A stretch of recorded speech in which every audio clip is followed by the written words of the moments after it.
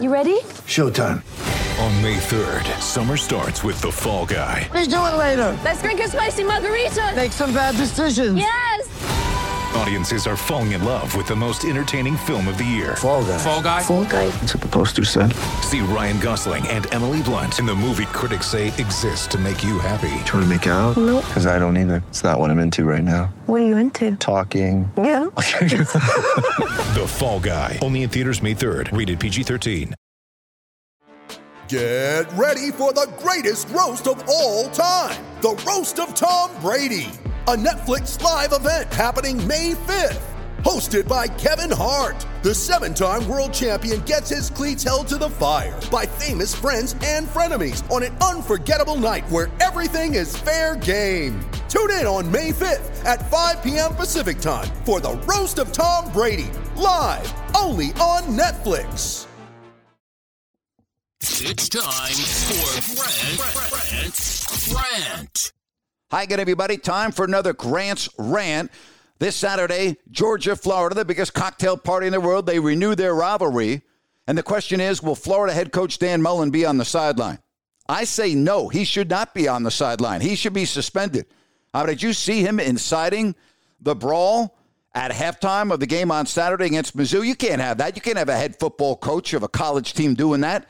I mean, that was awful. That's a bad look. You know, some are saying he should be fined. No, he shouldn't be fined. He should be suspended.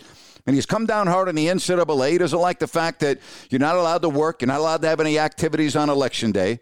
After losing to A&M, he said, let's get 90,000 people at the Swamp on Saturday.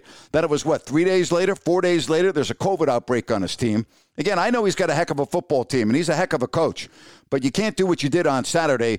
The SEC needs to give him a break, and that would be suspend him for the game coming up on Saturday.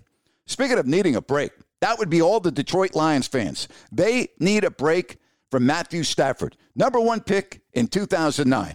Did you see that performance yesterday against the Colts? Another head scratcher.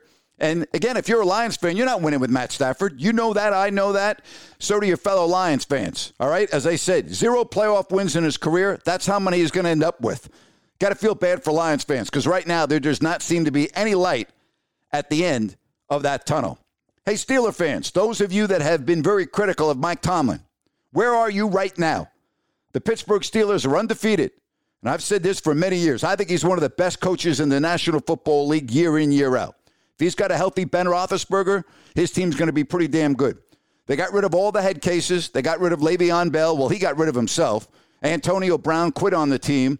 That, from afar, looks like a really good locker room. They are in sync both on offense and defense. That is a huge victory against Baltimore yesterday. They'll hook up again Thanksgiving night. But Mike Tomlin, he can coach my team anytime he wants. That guy is a hell of a football coach. And that is my rant for today. Brought to you by the Home Theater Company. For all of your audio, video, and home theater needs, just go to thehometheatercompany.com. That's hometheatercompany.com.